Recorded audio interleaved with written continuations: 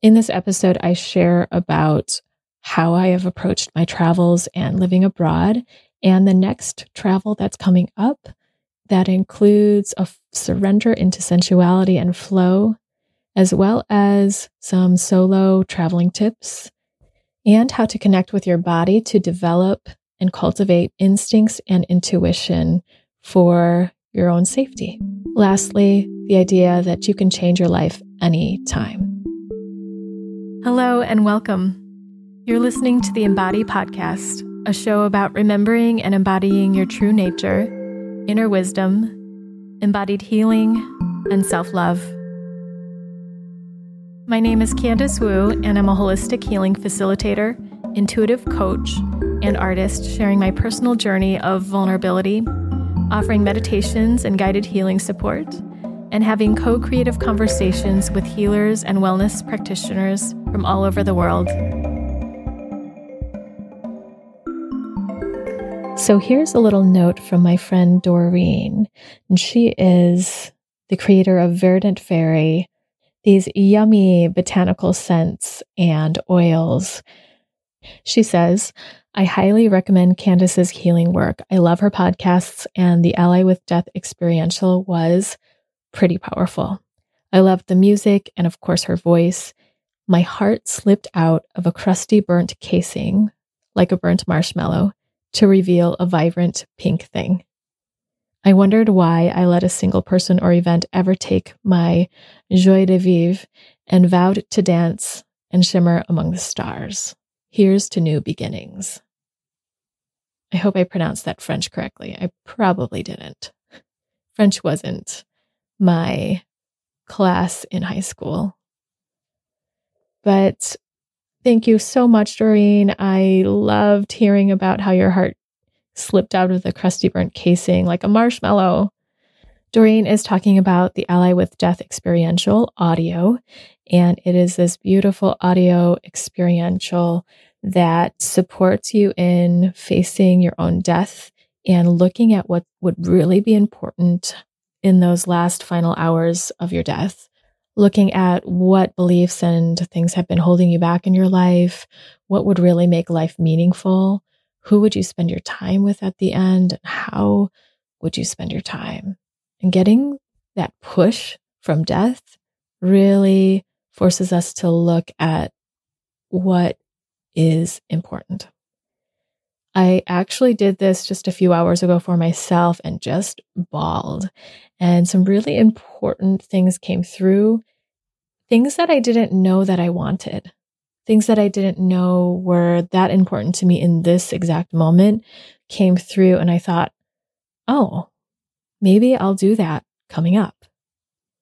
So I don't know if I would have revealed that or gotten the courage to look at those things in this way had I not been going through this myself. It's a great way to cleanse or to start a new cycle, start this new year. It's not too late. You can find that experiential at candacewu.com/death. When I started doing some major travels in 2017, my first travel started in Chiang Mai, Thailand, and that's actually where I began the Embody Podcast in February 2018. In that time that I set out to Chiang Mai, Thailand, I actually wasn't really going for travel. I was going to create a life there and see how it would be to live for a long chunk of time. So being in Chiang Mai brought me a sense of feeling pleasure, simplicity, slowing down, like downshifting majorly. And I also met someone that I had dated for then several years thereafter. And then we traveled together, Chris, who's the editor of the podcast still. These travels led me and Chris to many different countries together, and then some places where I went alone. And that included Bali, Indonesia, different areas of Thailand, Perth, Australia, Kuala Lumpur in Malaysia, Marbella and Malaga, Spain, Hof, Nuremberg in Germany. And then I took my own travel to Hong Kong, where my family lives, and Ireland, Donegal area. That's when I was with the horses and cut my trip short. Came home February of last year, 2019. And in this whole last year, I've been exhausted by the movement. So grounding myself in Michigan and just staying in the Midwest of the United States was just the right thing for me. And it happened to be a beautiful time for me and my family. After doing so much healing work in my lifetime for the last solid, 10, 11 years, and all that my mom has done for herself gave us the best experiences this year. We've had so much fun. And I feel like all those years of healing work really, really, really, really paid off. So coming into January 2020, a friend asked me, so where are you traveling next? And I said, no, I don't want to travel. I have no plans to travel. I don't want to leave. I'm happy. And I'm still a little bit tired from last year and the 2 years I had moved around in different places in the world. And then January 8th, specifically January 8th, 2 days before the lunar eclipse, January 10th, I felt a strong impulse and desire to travel again. And I felt like I wanted to be in another world. I felt like the world that I wanted to be in was one of sensuality, sexuality, pleasure, surrendering to my soul and what calls me, and following the flow of what my heart craves and what my body is saying yes to and moving towards. So I am going to Mexico. I wasn't so scared until someone close to me said that they were deeply scared for me and wanted someone to go with me. And I just freaked out. And then I went into all sorts of research to figure out how I'm going to travel. What's been really important for me is to discern what is the media's inflation of fear based on projection, based on the fact that we have our own shadow parts. The country of the United States has their own shadow that they don't want to look at. And we can distract from what's not going well here and what's unsafe here in our own land by looking at what's going on in other countries. Of course, there are dangerous things happening all over the world. I'm really encouraged by several women that have traveled the world and women that travel to many places that speak to safety and speak to different themes around the world that unite us. The first Black woman to travel the world is Jessica Nabongo. She's actually from Detroit and was on a TED Talk in Detroit. And she traveled 195 countries, 89 of those which she traveled alone. She speaks to how we assume people are bad people because we don't know them. And we're encouraged to keep people at an arm's length. And it makes people feel justified to keep guns and to treat people as something to be feared. And we mostly distrust people based on appearance, race, nationality, and religion. And what she has found is that the world is our neighborhood and home is in the people. So she speaks of the world being our neighborhood in terms of online and offline, the online neighborhood that we create in social media, and also the neighborhood of our earth. And the first woman to travel all countries solo, 196 countries, was the fastest person and the fastest female to travel all of those countries. And that's Cassie DePeckel. She did it in 2015 and it took her 18 months and 10 days. And she now talks about peace and how to create more peace and sustainable travel. And she noticed a common thread too, that most people have the same needs. We're all the same people, she said, and we all want a loving family. And that brought her to start to respect other people more. And who inspired me even more powerfully was the youngest person to travel the world by 21 years old. That's Lexi Alford. And after about 100 countries, the places became so obscure that people stopped wanting to go with her. And in her TED Talk, she spoke about our comfort zones and getting out of our comfort zone and how much that has lost its meaning. What does it really mean? And that we may be having the wrong conversation about getting out of our comfort zone.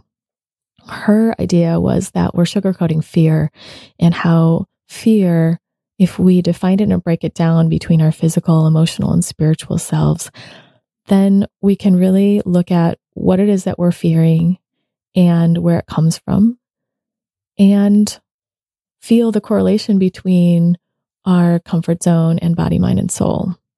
She speaks to how fear has played a major role in the defining moments that she's experienced. And those include getting malaria in Africa, West Africa, having public anxiety attacks, and other experiences that are less than desirable. And as she shared this, I just began to cry. I didn't know exactly why, but it really touched something in me.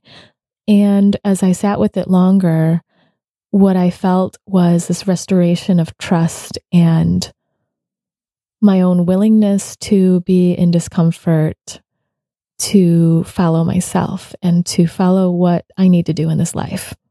She spoke to one of my fears, which is physical danger, either being robbed or raped or attacked in some way and maybe killed.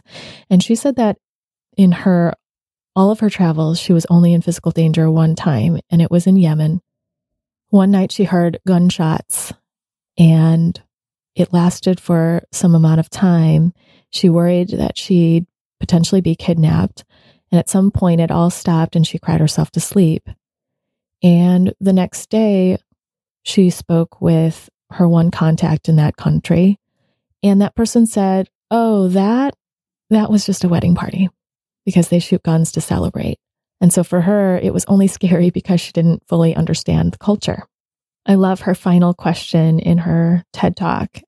How uncomfortable are you willing to become to reach your fullest potential? And that really nailed it for me. It brought it home as to why I was crying. It was a release of past fears and sadness. It was bringing me back and restoring me into a deeper knowing and trust that does live inside, underneath the fear.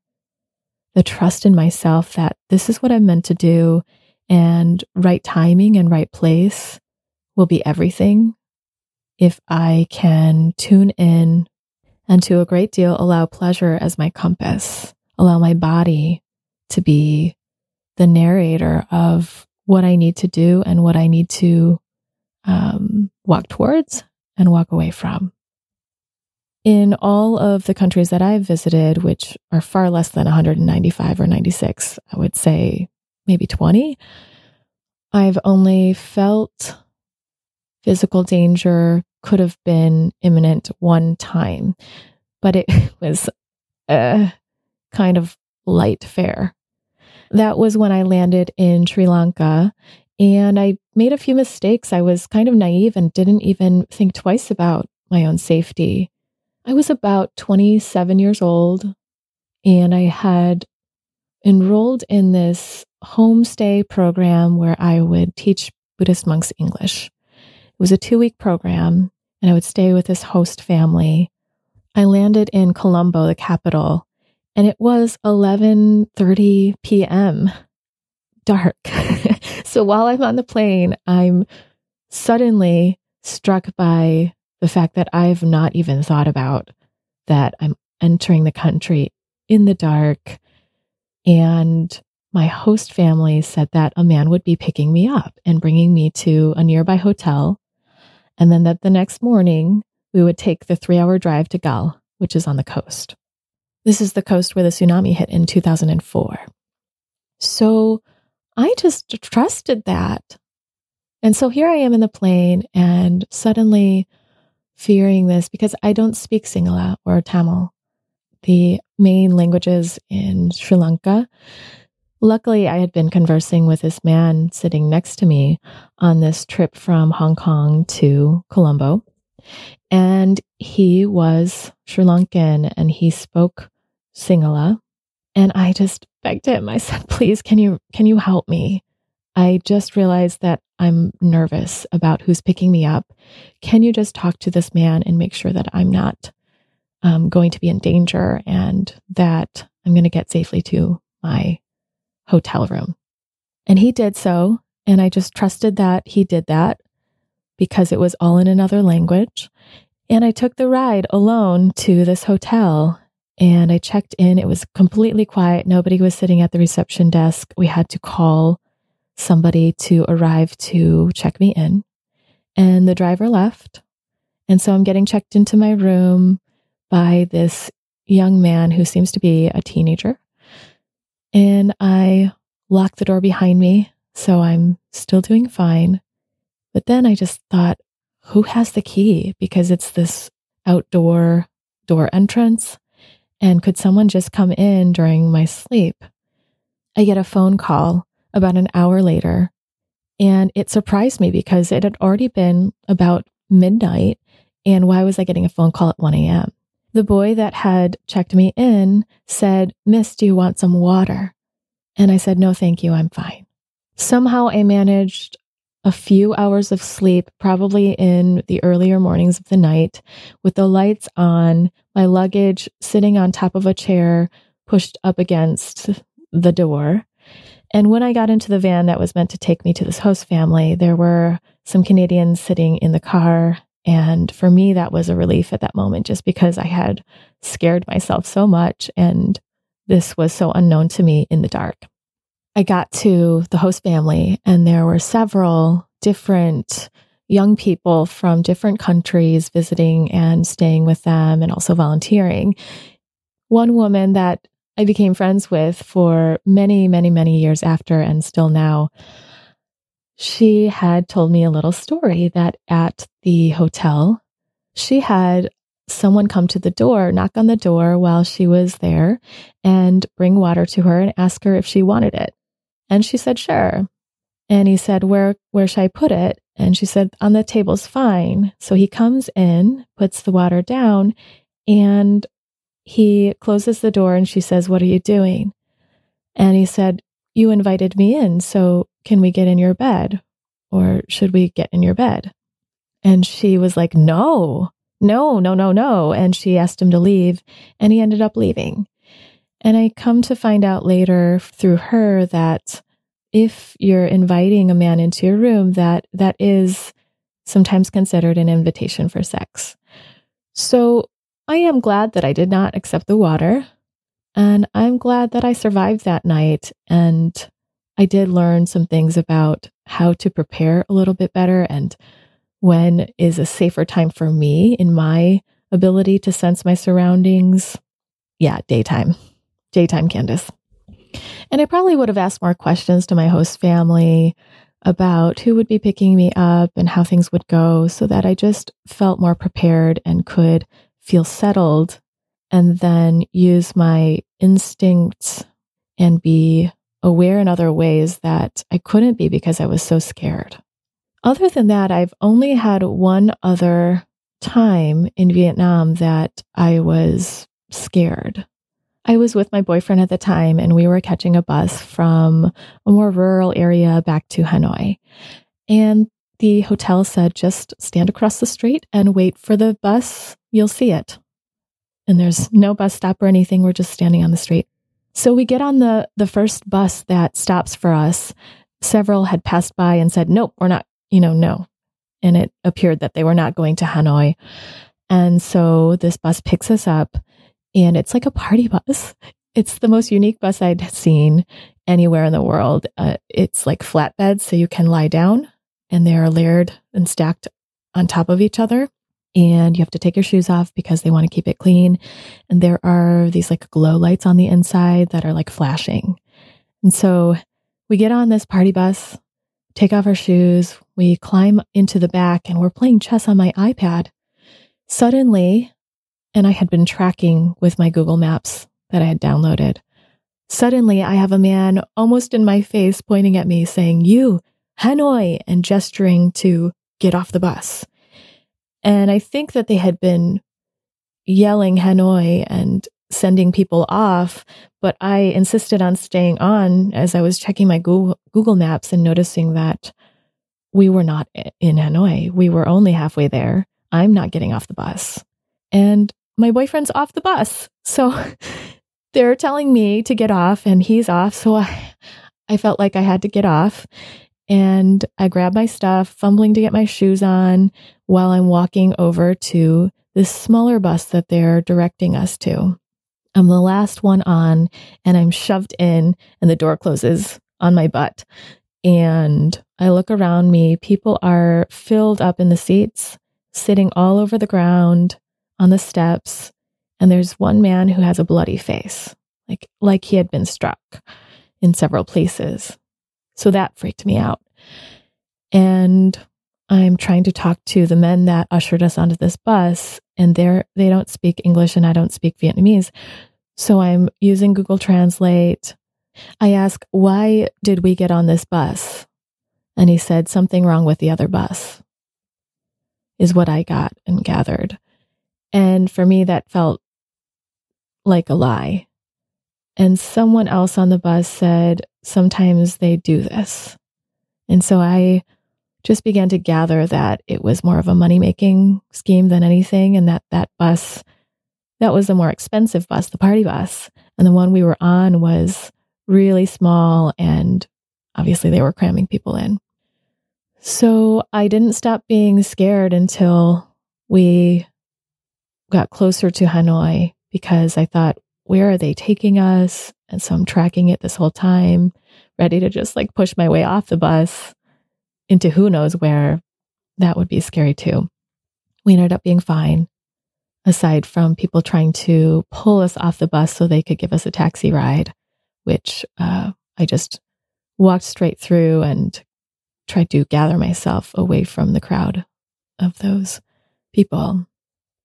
Other than that, I've never felt physically unsafe, but I haven't necessarily traveled to countries that people tend to warn others about.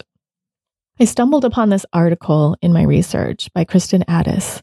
She's a woman who speaks about solo female travel.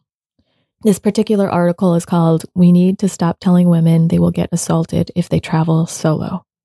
She speaks to the fact that people of all genders can be told that you'll be an easy victim, you'll get robbed or killed in different countries that are more unknown.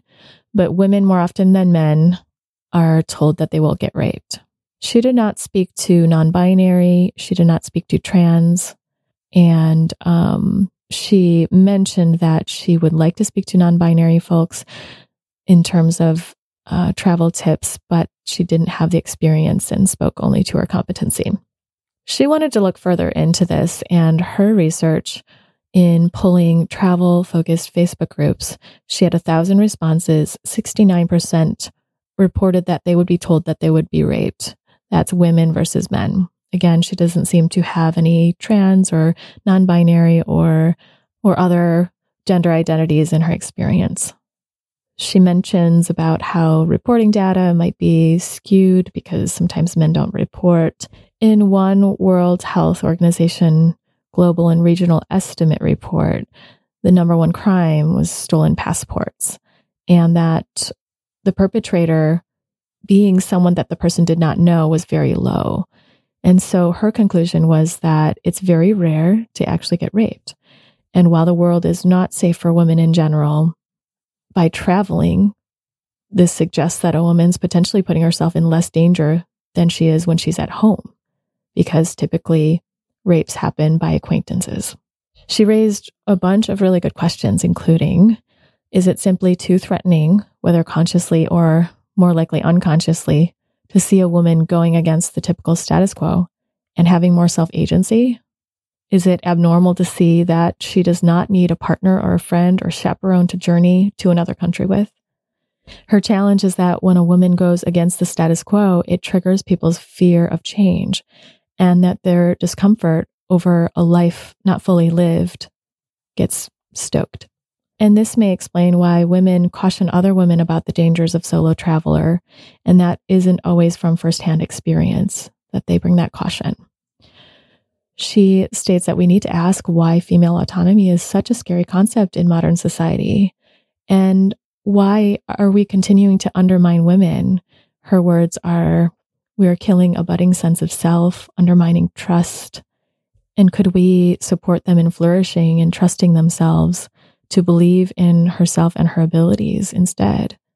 So for me, this article helped me discern that difference between what was just fear living there that is unwarranted and what is the reality based on what some facts are, as well as the reality that I do have instincts and that I can do things to keep myself more safe, and that I can sense good connections most of the time and nourish those connections.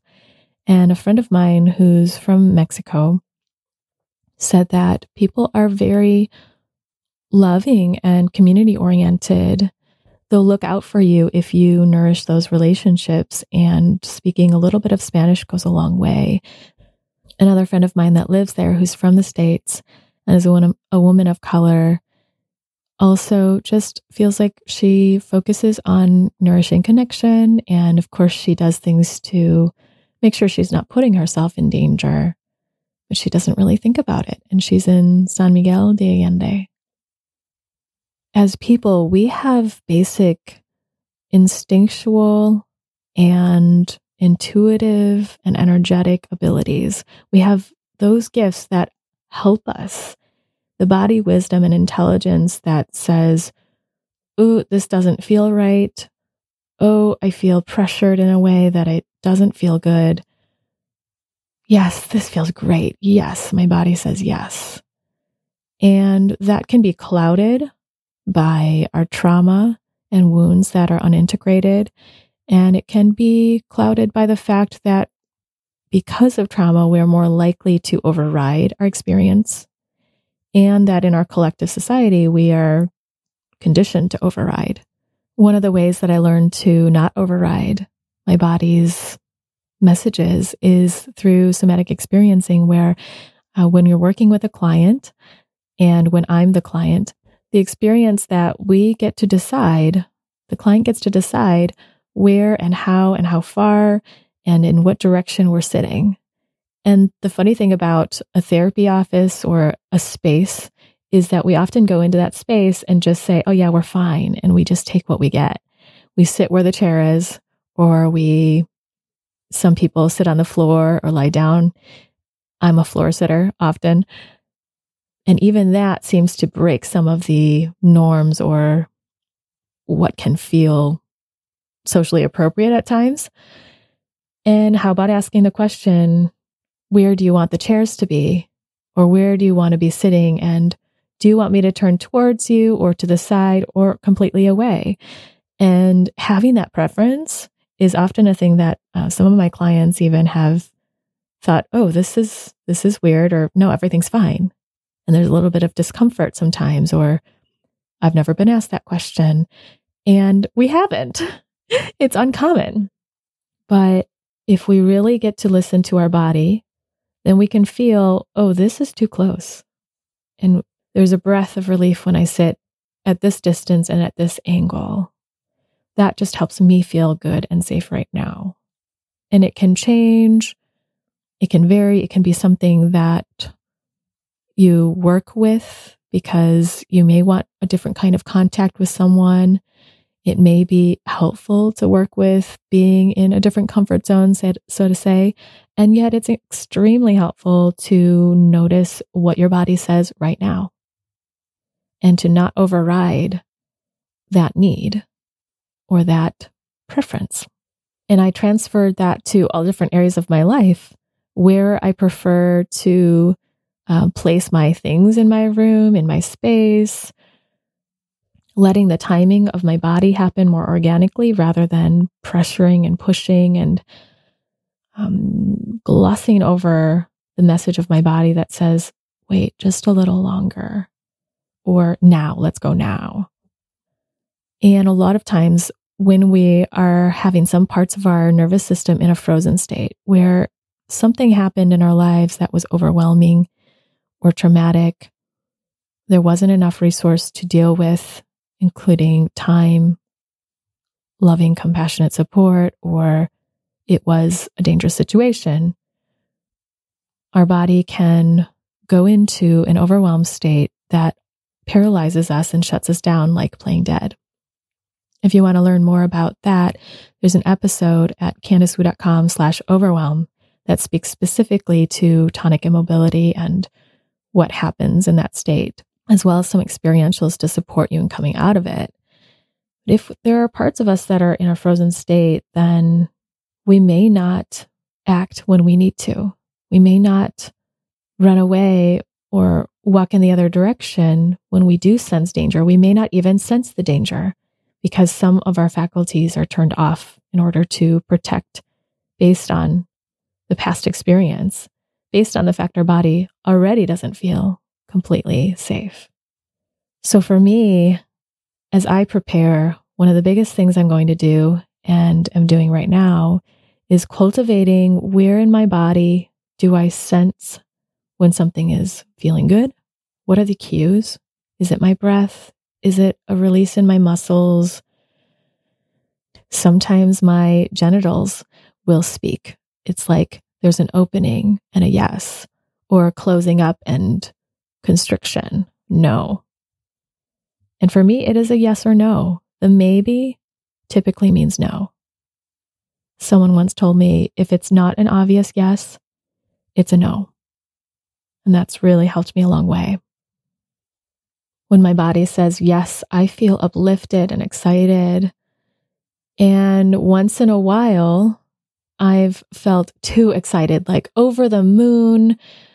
Oh my goodness. Yes, this is everything. And it's sort of this idealized excitement and connection.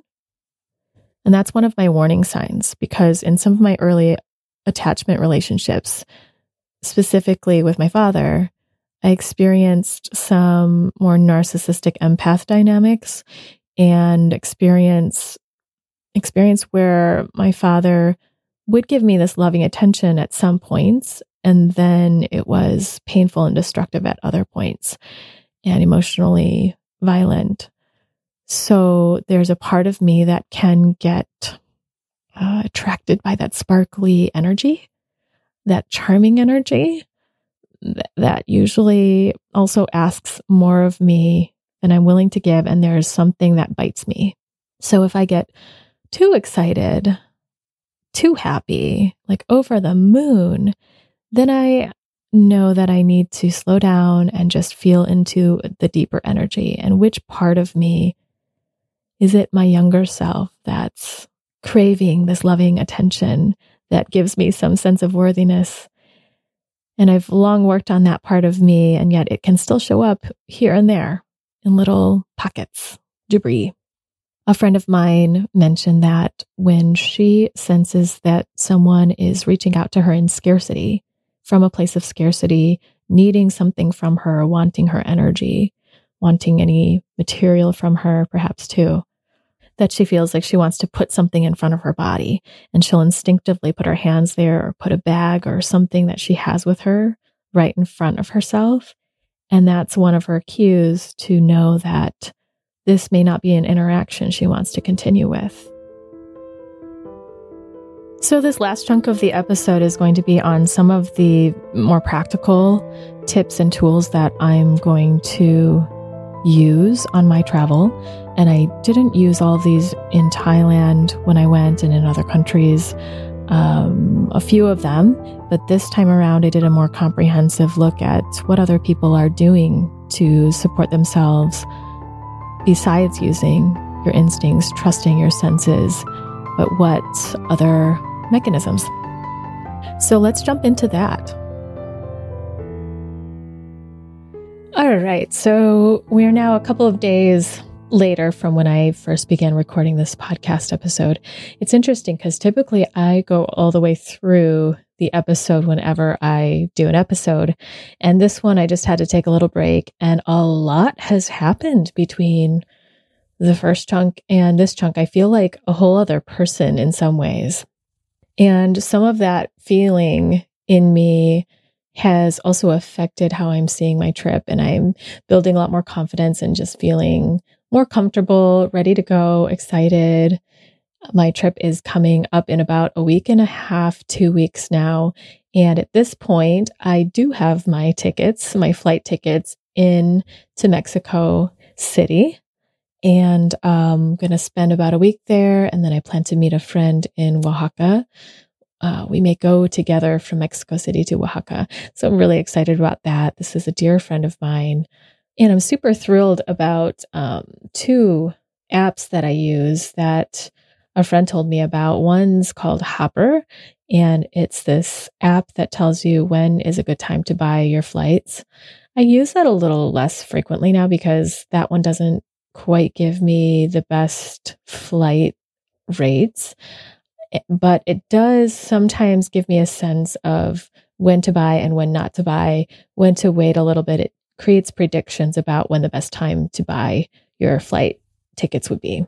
The other app that I love is called Skiplegged, and that shows just the best flights it can find in general, but also shows you where you can take a flight and get off at the connecting flight stop instead of the landing destination. And that's often cheaper. So for example, say you want to fly from Detroit to LA. If you buy that ticket, then you can just get off at LA as long as you only take a carry-on bag with you and make sure that that bag fits on the flight.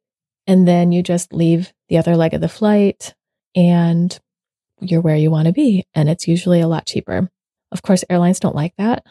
But I have found that if I look at Skiplegged and then go onto the site itself, I can find that flight, or I can book right through Skiplegged if I want to do that in an easier way. I don't always find the app that easy, though. Sometimes it creates an error message. So none of these websites that I'm listing I have any affiliation with. It's just me sharing some resources that I use personally. So I get no money from them or anything. It's just something I recommend to all my friends and family. So now I want to share with you all the things on my list that I'm doing and also remembering to bring with me on my trip. I don't always use everything on this list, but I thought that in case any of you are out there and are going to be traveling solo or even with a group, if you want to make sure that you're doing everything you can to support your own safety and play it smart, as well as giving yourself the best chance you can to have a great experience of connection with the people, with the culture and place. So some of these travel tips include bringing a doorstop alarm. And I just learned about this. I never used this before. And at some point I may not use it, but I'm going to bring it just to feel a little safer. I think it would have helped me feel comfortable while I was in Sri Lanka, where I stacked my luggage on chairs against the door. So it's an alarm that rings at 120 decibels and it hurts your ears if it gets tripped. And so you put it behind the door, and if the door opens when you don't want it to, or when that doorstop alarm is on, then of course it will ring. Also, I have a little handheld personal alarm in case I want to use that while I'm out or walking or in any situation that I might want to have just something extra. And that's also an alarm that rings at 120 decibels. I've tried it, and with earplugs on, I can hear a loud noise, and without earplugs in, it hurts my ears, and it's dangerous for our eardrums. So, that's interesting. It's a good idea to take up some personal self-defense classes and to just brush up whenever you feel like your body might need to build that body memory again. And I've recently taken a couple private lessons. One was just unarmed self-defense. To me, I would describe it as offensive defense. It is teaching my body how to not defend, but to attack if I feel like I'm in danger, that kind of danger. The second lesson I took was on sharp weapons, and I basically learned the same movement for use with several different small sharp weapons. but I primarily am most comfortable with a pen. And there's this particular pen that my teacher told me about that I did order, and it's a very sharp pen. It's not one of those clickable ones. It's one that's is with a cap, but you just leave the cap off. You empty the ink out if you're going to be pinning it to your body or something, or putting it in your purse or some bag you have. And you can even walk around with it, and most people don't even think about a pen being dangerous or that you might defend yourself with a pen. If it's a clickable pen, then that pen can retract and break. They're pretty weak, and this one is super sharp and very strong. Hopefully I never have to use that, but it does give me even more confidence if I do have to be in a situation or end up in a situation that's dangerous or where I feel unsafe. I will link some of these products in my show notes, the ones that I've gotten, so that you can see if these are right for you. And I definitely recommend taking self-defense classes. I like to bring an extra lock in case I need to lock my things in a locker or in some sort of space. On my first international trip ever, my father, who is a pretty savvy traveler and is very focused on safety, told me to put my money in my socks. And that has served me at times, just to spread my money out so that in case I get robbed or something falls out, that I have a safe place. And if you're wearing pants, you can tuck your money in your socks and then put your pant leg over that, of course, and don't bring out that money in a public place where everyone's watching you, of course. Some people recommend bringing a decoy wallet, especially to places that muggings happen more often, where you can just hand someone credit cards and a little bit of cash, or even the whole wallet, and they may be satisfied with that and leave you alone. One website that I was looking at suggested using a plastic tampon applicator to store your money in. And I don't think that would work for men or people who don't look like they're female. Who knows? Maybe. But for women and non-binary folks out there that might, that look appearance-wise like they might be using tampons, that might work. And most people won't bother looking at your tampon or wanting to grab it. I always take copies of all of my important documents, my passport, as well as take pictures of my electronics and important items, and either email that to myself or store that somewhere that I can access even if something is stolen. Especially the serial numbers. You'll want to make sure that you have a copy of those somewhere in case you need to make a report. I always like to get a local SIM card, especially because I spend a lot of time in the country, usually when I'm somewhere, and I use a lot of data when connecting with my clients. But most phone companies in the US offer something that can be international. If you're a T-Mobile user like me, then it offers a small amount of data almost everywhere, at least everywhere I've gone, but it hasn't been enough to sustain a long period of time. So getting a local SIM and researching how you can get one, researching where you can get one and what the plans are can be really helpful so that you're not doing that research when you get there. And of course, buying the SIM card at the airport is always more expensive. I like to download maps from Google Maps. If you download it in advance, you don't have to use data, and you can still use Google search. And using that Google Maps is super helpful when you're transiting somewhere and you're taking an Uber or you're taking a taxi or some other way of transportation. You can see if your driver is going in the right direction. When I was in Vietnam, I noticed the driver was taking a whole loop in a roundabout way to get us to the destination. And I kept telling him, I tried to translate it on Google Translate, which is the next tip I have. Download a translation tool, and Google Translate is super easy. So I was using Google Translate to tell him, you're taking us too far and you're taking us the wrong way. And he kept insisting that the roads were closed the other way. I wasn't convinced because there were several other roads that it seemed we could take on the map, and he still took this really long route. So by the time that I had told him and insisted that he listened to me a couple of times, I noticed that he turned towards the direction we were supposed to go. And so it is really helpful to pay attention to where you're getting driven and to use the maps that you downloaded. So I already mentioned a translation tool like Google Translate. Speaking the language goes a long way if you can just speak a little bit. It's a respectful thing to do, and people tend to be a lot warmer to you and want to help you if you are trying to speak the language and respecting it, doing it in a way that is earnest and kind. Some other random tips are to check the windows and all the doors when you arrive at a location like an Airbnb or a hostel or some sort of stay. Sometimes windows have been left unlocked and people have their things stolen. The editor of this podcast, Chris Spiegel, mentioned that there are some people that even go as far as using this sort of metal netting around their belongings and locking it. And I have read that it's important to lock things in your safe or in some way, even when you're there, if you're in locations that people tend to steal things.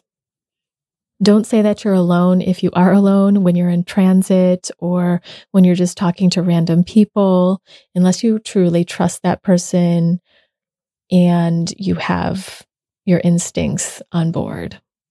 You might say that you have a partner at the hotel or someone is meeting you, a friend is taking a nap, and you're going to head back to see them. Anything that says that you're not really alone. If you take a taxi, you can take a picture of the license plate. You can also take a picture of their ID. Usually that should be posted somewhere inside of the taxi cab or behind the seat. I recommend taking Ubers if you can, because there's tracking on Uber and there is a company behind that. So there's just a little extra measure of safety there. If you take a picture of the taxi license or the person's ID, you can send it to a friend and let them know that you're in a cab and that you're on your way somewhere, and then text them as you arrive. Know where your embassy is. Look it up before you arrive and put that somewhere that you can access it. Even just to know the basics of where it is, like which city it's in, can really help you feel more confident and get you that information more quickly if you do need it. Find the emergency numbers of the area. There is a link on my show notes to an international list of emergency numbers. Know the scams and the typical crimes of the area, and that can support you in just keeping your eyes open all the way around you 360 so that you're aware, and that can really protect you. I like to plan the first couple of nights at least, and at the very, very, very least, the first night. And I don't like to arrive in the dark. As you can hear in my original story about Sri Lanka, I did that naively and didn't even think about it and learned the hard way. So arriving with plenty of daylight can just feel a lot easier to navigate everything, especially if you're going to an Airbnb or a hotel and you've never been there.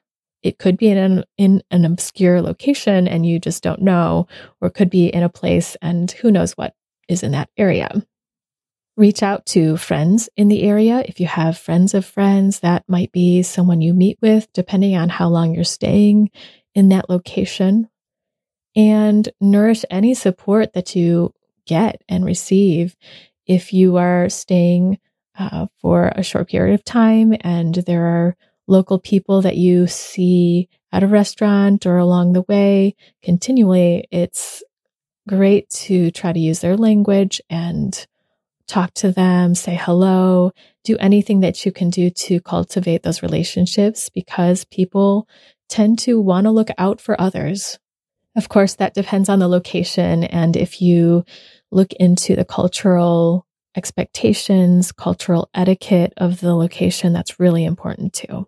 I think it's in Thailand that there are these beautiful gates and doorways. And if you step on the beam, the wooden beam that's about a couple of inches above the ground, when you go through the doorway, it's really disrespectful. So just knowing things like that in advance can support you in building the connections that will keep you safe and support you along the way.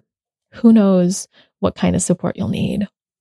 Know that you can say no for your safety no matter what. You don't have to listen to someone telling you about a deal, about a travel trip. You don't have to indulge someone in their conversation with you. These are all just really basic tools and tips of safety. And you can apply that as you travel, and just remember that, because sometimes when we land in a place, we can feel a little disoriented.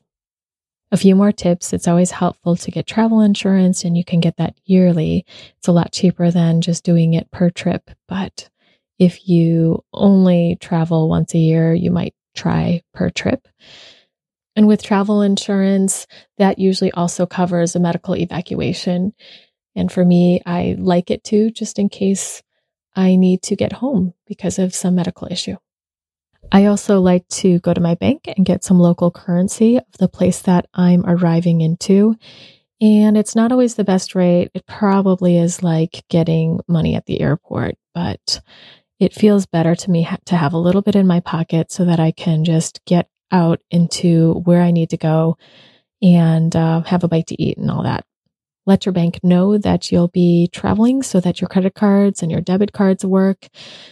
At Chase Bank, they even have a travel notification place that you can enter where you're traveling just on the app. So it's super easy. Also, there's a registry with the United States government that you can let them know where you're going abroad and for how long, so that in case something happens to you abroad, that they can alert your family.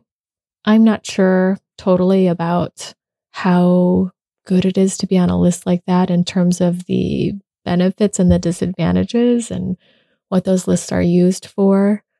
But of course, the United States does have a record of where you're going anyway, because you're using your passport to leave. So I figure that it's just one other measure in case anything happens. And of course, as I spoke about several times in this podcast, develop your instincts. People say all the time, trust your instincts, pay attention. But how do you do that? And how do you do that effectively? So work with your own body in sensing how you know that you feel safe. When you feel safe, if you even imagine it or think about your own safety right now, a time you felt safe, what happens in your body? What do you experience? When you've noticed feeling in danger, whether that's a bit of emotional danger or physical danger, what happens in your body to tell you, to give you that cue that something's not right, that you need to run, that you need to say no, or that you need to yell? How does your body tell you? And if you're building that relationship with your body regularly, then when you're on travel or you're in a location by yourself that you're not quite sure about, you can rely on yourself. You can go deeply within your body and check in.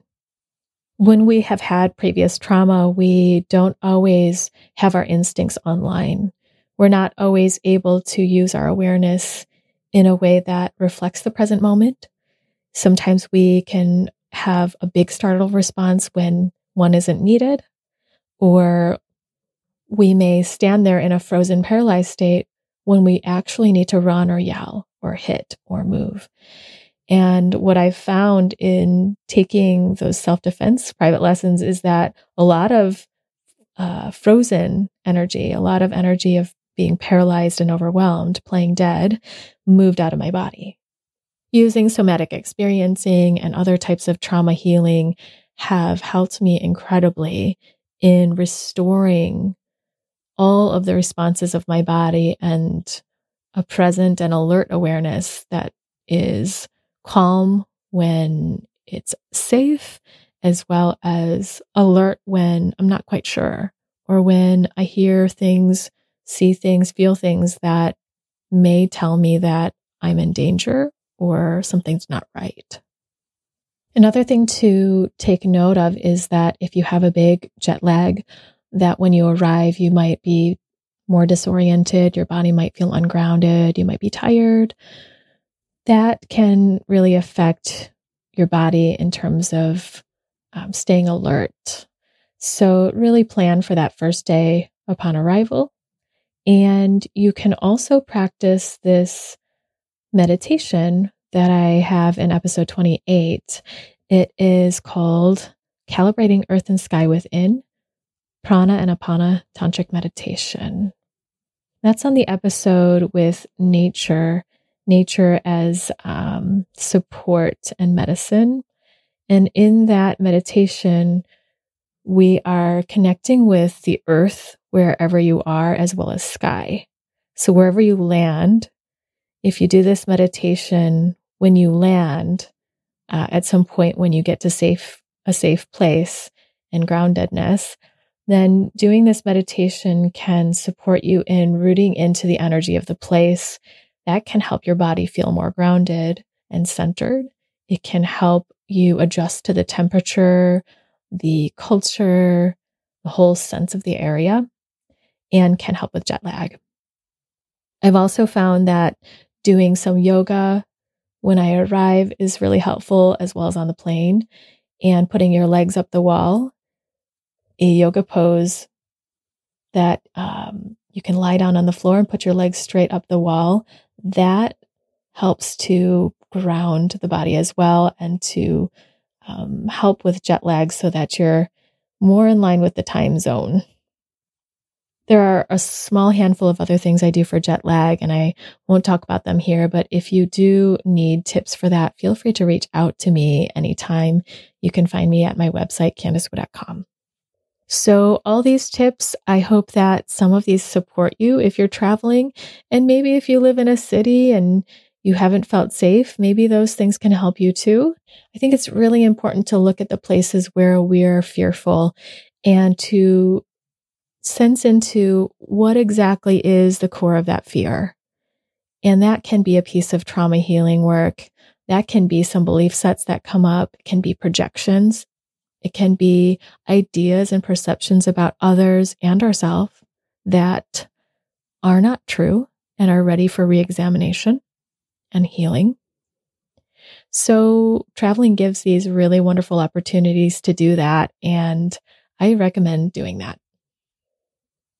Coming back full circle for me from this place where I freaked out about my safety and was really scared, to looking at what belief sets are there, looking at where does this come from and why am I this scared? And coming back to this place where I feel more connected to my body, to my instincts, my intuition, to trusting myself. It's so restoring. And I'm really excited for this trip. And by the time this podcast is out and you're listening to it right now, I will likely be getting ready to go. So I'll give you some updates along the way. So pay attention in the next couple of weeks, because I will be sharing how my experience is. Feel free to reach out to me if you have any questions. And thank you so much for listening in today. I encourage you to pass this along to anyone that you know that might be supported by this episode, especially if they're traveling or living abroad solo and need some support for that first time, or are going to some new place that's giving them a different internal experience. Thanks so much for joining me today. And if you want to stay connected with episodes, with experientials and meditations that come out, as well as self-love notes and events, sign up for my newsletter that comes out once or twice a month at CandiceWoo.com/embody. Be sure to check out that death experiential if you want to cleanse something out, or if you're feeling heavy and stuck inside, depressed or anxious, or just want to get some sense of your next steps in life. That's at CandiceWu.com/death. Wishing you all the self-love and worthiness, as well as the intuitive connection with your body. Take care and see you next time on the Embody Podcast.